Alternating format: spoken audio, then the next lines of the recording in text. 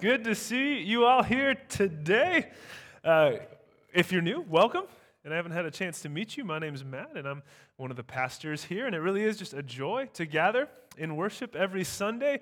As we continue our service, I encourage you to turn in your Bible, if you brought one, to Mark chapter 9. That's where we're going to be continuing our series, studying the Gospel of Mark, where we've just been marching along one chunk at a time. And today, again, we're in chapter 9. We're going to start in verse 42. If you don't have a Bible, the words will be on the screen behind me for you, so no need to worry. And a big thank you to Pastor Lee for preaching last week. He did a fantastic job, and it was just such an encouragement to hear from him, and I trust that you were blessed by it as well. So, as we get started today, I want to ask you a question. When you hear the name Jesus and you picture Jesus in your mind, what does he look like?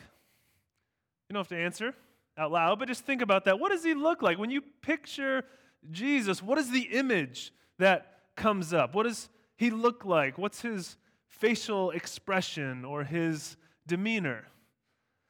I think a lot of the time when we think about Jesus, we have the picture in our minds that I would call cuddly Jesus. You know, cuddly Jesus, Hallmark card Jesus, where he's kind of looking with a smile on his face. And I did a Google image search of Jesus to see what would come up. And most of the images were cuddly Jesus, where he kind of had this posture about him. You know what I mean? Arms open wide, kind of this warm, inviting embrace. He was glowing in a lot of the pictures. One of them, he was giving someone a big hug and smiling. One of them, he had a little baby lamb in his arms. He was just very warm, very welcoming, cuddly Jesus, someone you just want to kind of hang out close to. Now, I think there's some truth to that image, right? We see the welcome, warm embrace of Christ throughout the Gospels, no question, but we'd have to agree, hopefully, that there's more to Jesus than just a cuddly, soft, gentle, never say a harsh word, Jesus. And actually, in Mark chapter 9, we're going to see what some would call a hard teaching of Jesus. One of the hard sayings of Jesus, the passages where Jesus is speaking and he's stern and challenging and even harsh at times, where it kind of strikes us or jolts us and reminds us that Jesus is not just cuddly Jesus all the time. See what I mean? We're going to look at verse 42. Let's read it to start. It says this: "If anyone causes one of these little ones, those who believe in me, to stumble, it would be better for them if a large millstone were hung around their neck and they were thrown into the sea." This is not cuddly Jesus. Pastor Lee shared with us last week how there's this discussion going on with the disciples, and earlier in verses 36 and 37, he's telling the disciples what it means to follow him, the type of people he wants them to be. And you remember he takes this child and he places the child in their midst. And he tells the disciples, "I want you to welcome these little ones, these children, in my name. I want you to serve children and those like them who can't pay you back.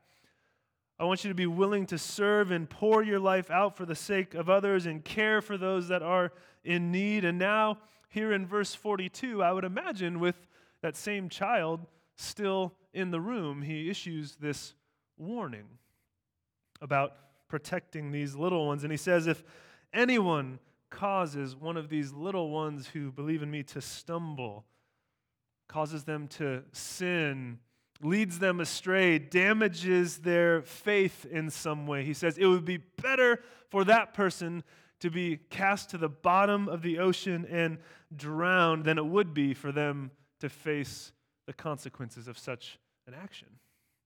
And this is particularly striking because in the Jewish mind, this was a particularly horrible fate. Drowning in the sea, it was a death without a burial. It was The realm, the sea or the ocean was the realm of chaos and darkness. It was a very scary place for the Jews. And so to be cast into the ocean, in the bottom of the sea, and drowned there would be horrible. A horrible way to end. And yet Jesus is saying that would be a better fate for you than the judgment that's coming your way if you cause one of these little ones to stumble. Again, this is not cuddly, hot cocoa, pajama, pillow fight Jesus. This is, I'm going to throw a stone around your neck and drown you in the bottom of the ocean, Jesus. So we think, why is he talking so sternly, so harshly? We're reminded that God is a fierce protector of the vulnerable, of the weak, of the young, of children, of kids. And kids, I don't know if there are any kids in the service right now, but if there are, you need to know that God loves you. Really. Children, if you're in here, I don't know if I see any, but if you're in here and you're still paying attention, kids, God loves you. Welcomes you and wants to know you, and it forces us adults really to consider, do we consider children the same way that God does, with great love and care and protection? I mean, do we have a culture in our church that values children, that protects them, that desires to lead them in truth and the ways of God? Because they are often weak and vulnerable and impressionable. And so we as adults have a responsibility, a burden placed on us to raise up the next generation. I remember when I first got here, a little over a year ago, Dylan Habegger was directing our youth program. Many of you guys know Dylan, just a great guy. Love Dylan, still love Dylan. He plays drums for us fairly often. And I remember some of the conversations that we had when I first got here, and he would tell me how he felt such a burden on himself, such a weight as he was trying to lead and shape these young minds. He was just fearful that he would lead them astray, that he would do something, that he would teach something that was not true, that he would do something that would lead them down a path to sin and in some way lead them astray. And he would just talk about how he wanted to be so careful, so prayerful to not lead any of these young people astray in their faith. And I saw that was such a good reminder to me of really the burden of teaching and leading and raising up the next generation. Jesus takes this so seriously. And this is not just a word for parents of little ones or for those serving in our children's ministry or serving in our youth ministry. It is definitely applicable to them, but it's really for all of us as a community, as a church community. Do we model for those who are younger than us what it means to know the Lord, to walk in His ways, to love Him? Do we teach what is true from Scripture? It's a challenging word from Jesus because the consequences are serious. He continues. Verse 43 says, while we're talking about stumbling, if your hand causes you to stumble, cut it off. It's better for you to enter life maimed than with two hands to go into hell, where the fire never goes out. And if your foot causes you to stumble, cut it off. It's better for you to enter life crippled than to have 2 feet and be thrown into hell. And if your eye causes you to stumble, pluck it out. It's better for you to enter the kingdom of God with one eye than to have 2 eyes and be thrown into hell. Again, not cuddly Jesus. This is serious talk. And he switches the focus. Originally he's saying, hey, if any of you cause one of these little ones who believe in me to stumble, there's going to be consequences. Now he's saying, if any of you have things in your life that are causing you to stumble, your hand, your foot, your eye, then cut it off. Cut it off. And the body parts that he mentions are intentional, right? Because if you think about what you can do with your hand or your feet or your eyes, with your hand steal or murder, commit violence, abuse against other people. With your feet, you can go places you should not go. With your feet, you can leave when you're supposed to stay in faith. You can run away. With your eye, you can lust. You can be filled with greed, envy, all sorts of pride and concerns there. And so he mentions these body parts for a reason, and he's saying, if they're causing you to sin, cut it off. Get rid of it. Because it's better for you to enter life with only one hand or one foot or one eye than it is for you to have an intact body and go into hell. And so, to apply Jesus' teaching here today, we're going to have two stations. You can form two lines, and over here, if you're a hand and foot sinner, we got a saw, and you just take turns right over here, and I'll just leave this there.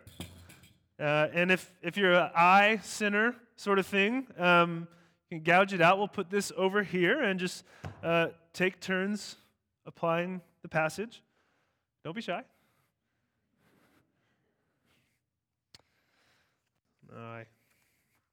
I kid. I think we can see that in the words of Jesus, he's using hyperbole. He's exaggerating to make his point. The application of the text is not to literally cut off a limb or gouge out an eye. But just because it is not to be taken literally in that sense does not mean that we're not supposed to take this seriously. Because there's a serious meaning here. The point is clear, right? Get rid of whatever in your life is causing you to sin and leading you astray from the Lord. And it's not as much that any one particular individual sin is what's going to cast you into hell, or that you could remedy the situation by just cutting off a limb, because the problem of sin runs much deeper than the surface level. Right? The problem of sin comes from our hearts, and so there's a deeper reality at play. But the truth is, a continued life of sin without repentance, without coming to Christ in faith, will lead us to hell and apart from God forever, leaving us not forgiven because we haven't come to him for forgiveness. And so the question for us is naturally, okay, what do you need to cut off? What from your life needs to be cut out so that you can follow the Lord more faithfully? Now, for some of us, the answer to that question is fairly obvious. Maybe God is already kind of bringing something to mind for you, a certain issue of yours that you need to turn from. Again, just a few examples. For some of us, it could be lust, pornography, greed, pride, gossip. I've heard stories of people who have really, literally thrown away their computers because they couldn't handle the temptation to use it to look at pornography. So they said, I'm going to get rid of the source of temptation. At least that will help. I've known people who had to stop spending time with certain individuals or certain groups of friends because when with them, the conversation would sort of spiral downward into criticism and gossip. And so these people said, I can't spend time with that person or that group anymore because when I do, I'm tempted, I'm dragged down into that. I need to cut off those sort of toxic relationships. Maybe there's a romantic relationship that you're in that is leading you into sin in some way. And God's calling you to cut it off. Maybe there are good things in your life, like Netflix or health and exercise, good or even, neutral things, but they've become something in your life that distracts you from the Lord, that suck your time away from ministry or from family. And God's saying you need to cut it off. Some of us, honestly, we need to get off social media.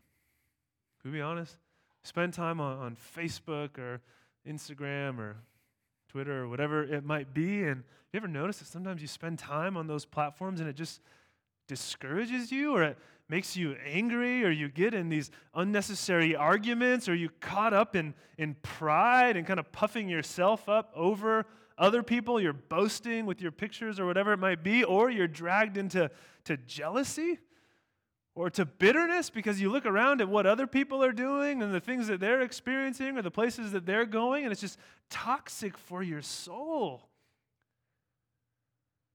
Maybe God's saying, cut it off. Just stop getting on Facebook.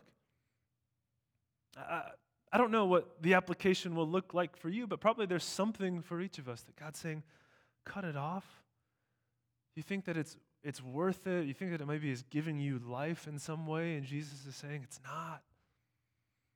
It's leading to death. And some of these examples I've given might sound extreme, might look a little weird, but the strong language that Jesus uses makes it seem like, you know what, it might be okay for it to look a little extreme because it's that serious of an issue that we're talking about.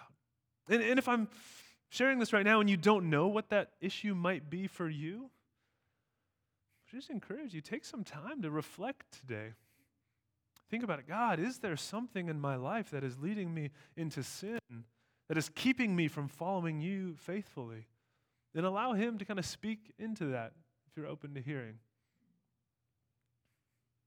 So what Jesus is doing here with these harsh words is he's trying to help us see the bigger picture, beyond just the temporary reality to the really eternal consequences or realities that are at play. And you notice in the passage that he presents two possible outcomes. Right? There are two eternal realities that he unpacks. Verse 43, it's better for you to enter life maimed than with two hands to go into hell, where the fire never goes out. Verse 45, it's better for you to enter life crippled than to have 2 feet and be thrown into hell. Verse 47, it's better for you to enter the kingdom of God with one eye than to have 2 eyes be thrown into hell. And so clearly, 3 times he repeats there are really 2 options ahead. There's life, the kingdom of God. Life is the Greek word Zoe. It's a good name for a child. And the other reality is hell. And so let's talk about these. The first option, entering life or the kingdom of God, maybe the word heaven is what comes to mind. Now, the hope of heaven and eternal life is, of course, central to the gospel message and to the Christian faith. In Scripture, both the Old Testament and the New Testament points us forward to a time of judgment, and then after judgment, those who have put their faith in Christ and been reconciled to God will enjoy him in his new created world forever. And we read about this in Revelation 21, the very last book of the Bible, the second to last chapter. Revelation 21 explains there will come the new heavens and the new earth. This beautiful picture of God redeeming and restoring his broken world. And the picture, if you read it, is not as much about us floating off and away into the clouds, but really God himself coming down. And it says, the dwelling of God will be with man. God will live with us. And it says in that chapter, he'll wipe away every tear. There will be no more death, and those who have repented and put their faith in Christ will enjoy God and enjoy one another forever in his good kingdom. If we try and look for specifics in Scripture, we don't really find a lot of them, to be honest. Will there be pets in heaven? I don't know. Will there be In-N-Out Burger? Probably. How will we spend our time? I don't know, it doesn't exactly tell us, but I will say this: eternal life, again, is not just us floating away on a cloud somewhere or some like unending church service. Some of you are like, thank goodness. It's not just this, we're singing songs forever. The picture is, again, God's kingdom come, and we have eternal life, which means we're going to live life and enjoy God and one another and His good world, and we're going to do things and have relationships and live. And God's glory is going to cover the earth and the heavens, and it's going to be this beautiful place forever. But Jesus describes here another reality. Not everyone will end up in life as troubling or alarming as that truth may be, because Jesus goes on to explain the concept of hell. And the Greek word here is actually Gehenna, which was a place actually in the first century Jewish mind that was south of the city of Jerusalem. It was a valley where in ancient times there were child sacrifices to pagan gods. All kinds of wickedness was done there. And many think that this place became sort of a town garbage dump that was constantly on fire, constantly burning and consuming and destroying whatever was tossed into it. And so for the Jews, it was this image, this picture of judgment, of death and darkness and horror. I mean, some place that you would not want to go. And Jesus reinforces this image. Verse 43, it's the place where the fire never goes out. And verse 48, the worms that eat them do not die, and the fire is not quenched. So again, this place is characterized by fire. It's never put out. And verse 48 there is actually a quote from the Old Testament book of Isaiah, where it mentions similar language that the Old Testament uses, the new heavens and the new earth. It talks about that, and then it says there's this reality alongside it, this place called hell. And in that place, this language of worms, there's essentially worms there eating the decomposing bodies of those that are there. I mean, it's this horrifying image. Fire, worms essentially eating people, judgment, death, a place called hell. For those who do not trust in God, for those who continue in their sinful ways without repentance. Now, the point of these images is, again, not to give specifics. Will there be fire there? We don't really know. That's not the point. The point is that the fire is this picture, again, of horrific agony, of torment, of destruction, a place that is to be avoided at all costs because it's absent of joy, absent of God's presence and His love and His grace. Now, I think at this point we should stop and talk about hell and realize some questions come up, right? If we're honest, this is a heavy reality, and Jesus here is rolling out these two options: either eternal life is coming or eternal death and hell. And usually when we hear about eternal life, we don't object to that. No one takes issue with God redeeming His good world and ushering us into an eternal life with Him, wiping away every tear. No one's like, I could never believe in a God who would do that.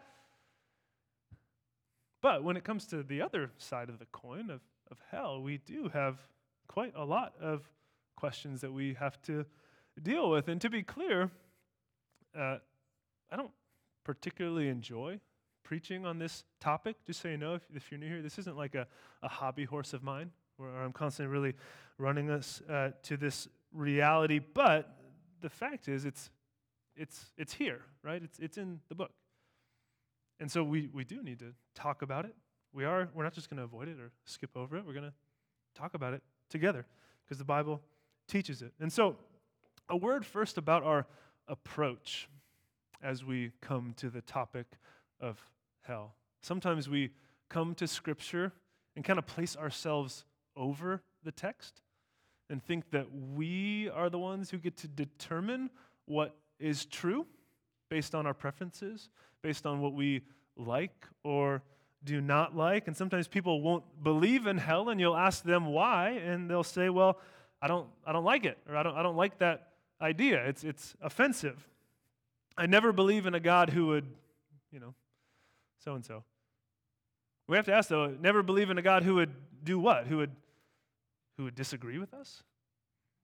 I mean, really, if we think about it, if the God that we worship never challenges us and never forces us to rethink things and never disagrees with us, we might not really be worshiping the true God. We might be worshiping some picture of our imagination instead.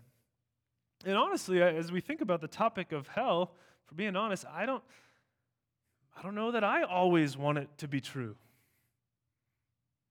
Just honestly, maybe if I could choose how things would go, I don't know if this would be a part of it, but the reality is my preferences do not determine what is true. Right? That's not how truth works. And so we really have to approach the text with humility, saying, Lord, it's really not about what I want to be true or don't want to be true. It's about what you say is true, Lord. And so would you speak? And so with that in mind, probably the biggest question still that comes with the topic of hell is, how could a loving God send people to hell? Right? That's usually the way that the question is raised. We have trouble reconciling the great love and mercy and grace of God with the wrath or the judgment of God and hell. And so with that, we need to acknowledge that Scripture does present God both as a God of love and grace and mercy and a God of judgment and wrath against sin. You look through Scripture, you're going to find both of those constantly. Okay, in just a few verses from the Old Testament, Nahum chapter 1 says, "The Lord is good, a refuge in times of trouble. He cares for those who trust in Him, but He will pursue His foes into the realm of darkness." Okay, God is good. He's a refuge for those who trust in Him, but for those who stand opposed to Him, who want nothing to do with Him, who continue in sin and wickedness, He's going to pursue them. It will not be a good end for them. And then Numbers 14, maybe a little clearer, says, "The Lord is slow to anger, abounding in love, and forgiving sin and rebellion, yet He does not leave the guilty unpunished." So again, we see both truths clearly presented. God is a God of mercy and forgiveness and love, abounding love and grace, but He doesn't leave the guilty unpunished. He doesn't sweep sin under the rug and turn a blind eye or wink at it. No, so we see both of these truths here, love and judgment. So those concepts are not incompatible with one another, according to Scripture. And if we think about our own lives, that makes sense, because loving people who are full of love for others, are at times filled with wrath and anger, not in spite of their love, but because of their love. I mean, think about how you respond when someone you love is mistreated. When one of your children, maybe your spouse, when they're harmed, bullied, abused, neglected, wronged, taken advantage of, attacked in some way.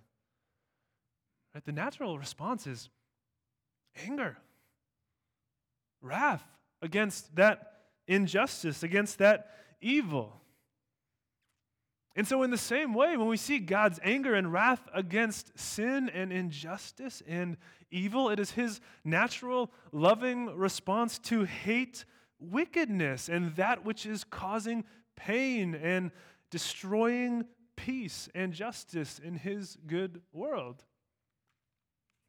I always remember a conversation I had in seminary with a friend of mine who was, he came from a Hispanic culture, and he was sharing with me how for him, for his family, for a lot of people in his culture, the issue of hell and judgment wasn't really much of a concern.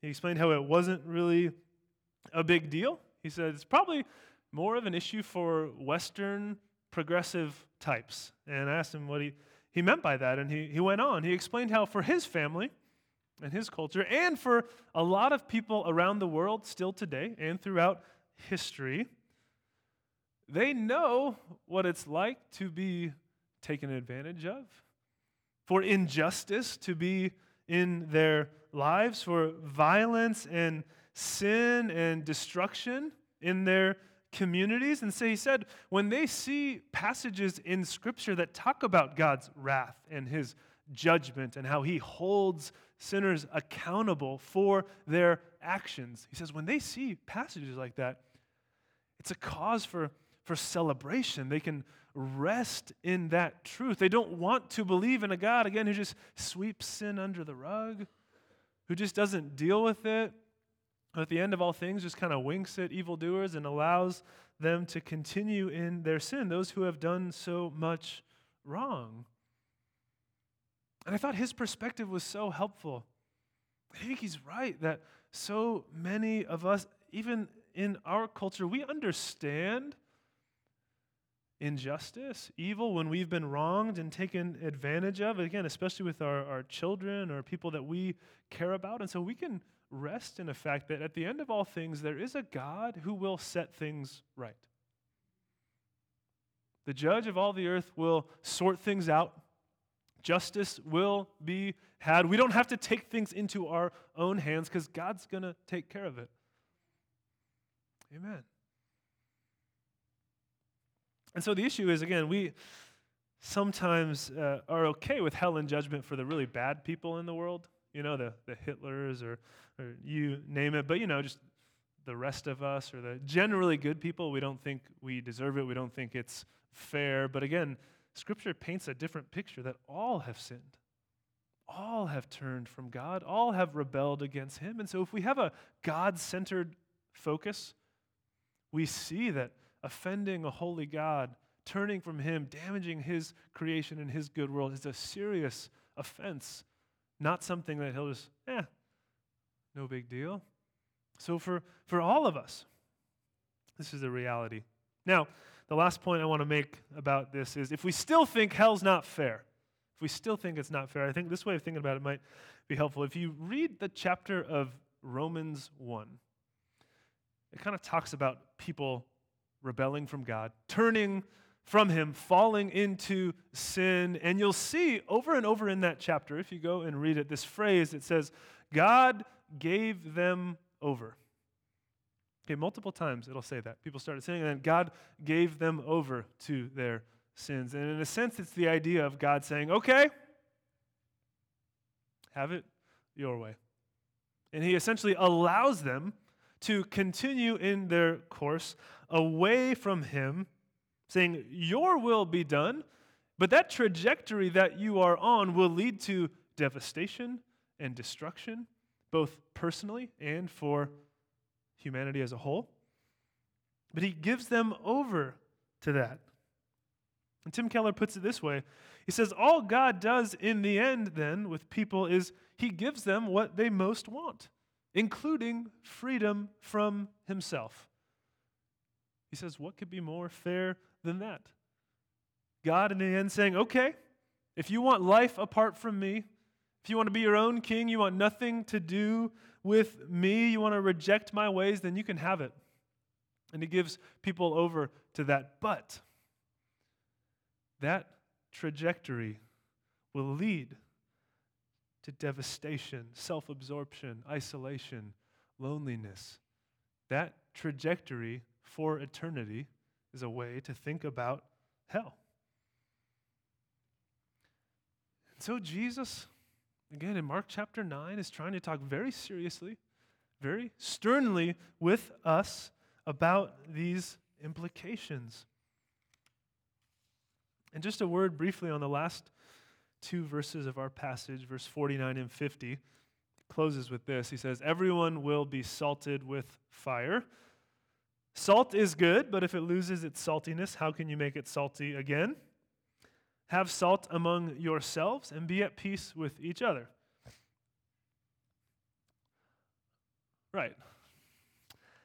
So, a little confusing here at the end. He talks about salt a few times after, again, what we've been seeing for the bulk of the passage about the consequences for sin. Now he talks about salt a lot. It's honestly a little confusing. One commentator said that these are some of the most confusing words in the entire New Testament. So I was like, good, I'm not alone as I try and study this and figure out what he's trying to say. But essentially, briefly, he's wrapping up this bigger section on discipleship that we've seen for the past few weeks about what it means to follow Jesus. And he says, everyone will be salted with fire. Salt and fire were both items used in ritual sacrifices in the Old Testament. And so it seems to have that kind of imagery in mind that following Jesus will require sacrifice of some kind. It will be costly. It will be like going through fire, yet the process will refine a true disciple. It will be worth it for them. And then, almost in the same breath, he changes the metaphor and says, not to lose your saltiness. Salt is good. We've seen that language elsewhere, that we are the salt of the earth. We are to, as the people of God, remain distinct from the world and yet have a purifying, preserving presence in the community, in the world. So he reminds them to be distinct. And lastly, he says, have salt among yourselves. Be at peace with one another.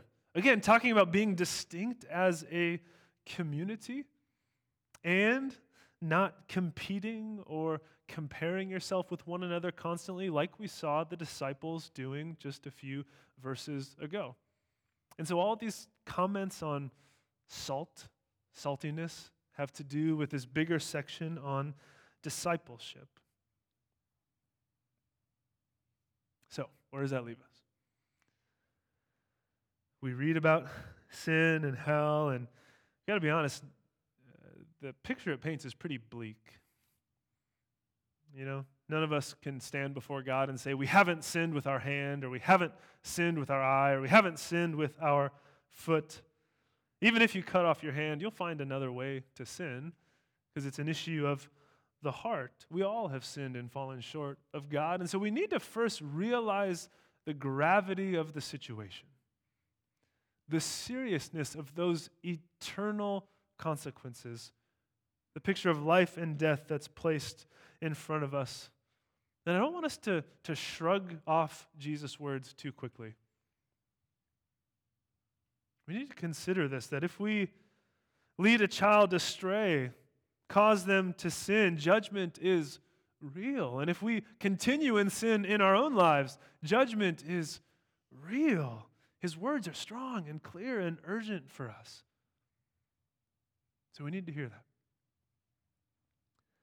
But at the same time, I want us to leave this morning really remembering the bigger picture of the gospel. We can't take these verses in isolation apart from the rest of Scripture, because we see throughout Scripture that yes, judgment is real, hell is real, but so is salvation. So is forgiveness for those who put their faith in Jesus Christ. And so I want us to remember and celebrate the gospel. I mean, this bad news of hell and judgment is what makes the good news of salvation so good. That Jesus came, He took our sins upon Himself. He took the punishment for sin upon Himself and went to the cross and died so that if we would trust in Him, we could live and be forgiven and walk with God forever. Romans 8 tells us there is no condemnation for those who are in Christ. Amen. No condemnation. We put our faith in Christ. The horrors of hell are no longer fears that we have to hold because we've been rescued and redeemed by our Savior. And so let's, yes, recognize the seriousness of sin, and let's today celebrate together the salvation of God in Christ. Let's pray. Father, we come to you to say thank you. Thank you for your word that reveals to us what is true, even harsh realities, God, about sin and death and judgment. God, we recognize our need, that we all have sinned. We all stand guilty before you. And God, we thank you for salvation through your Son, Jesus. Thank you for taking our sin away, for freeing us, for allowing us to live without fear of rejection or condemnation because we are found in you through faith. And God, lead us to be a people that separates ourselves from sin, that takes sin seriously, that protects the vulnerable, and walks in your ways. We love you and thank you. In Jesus' name, amen.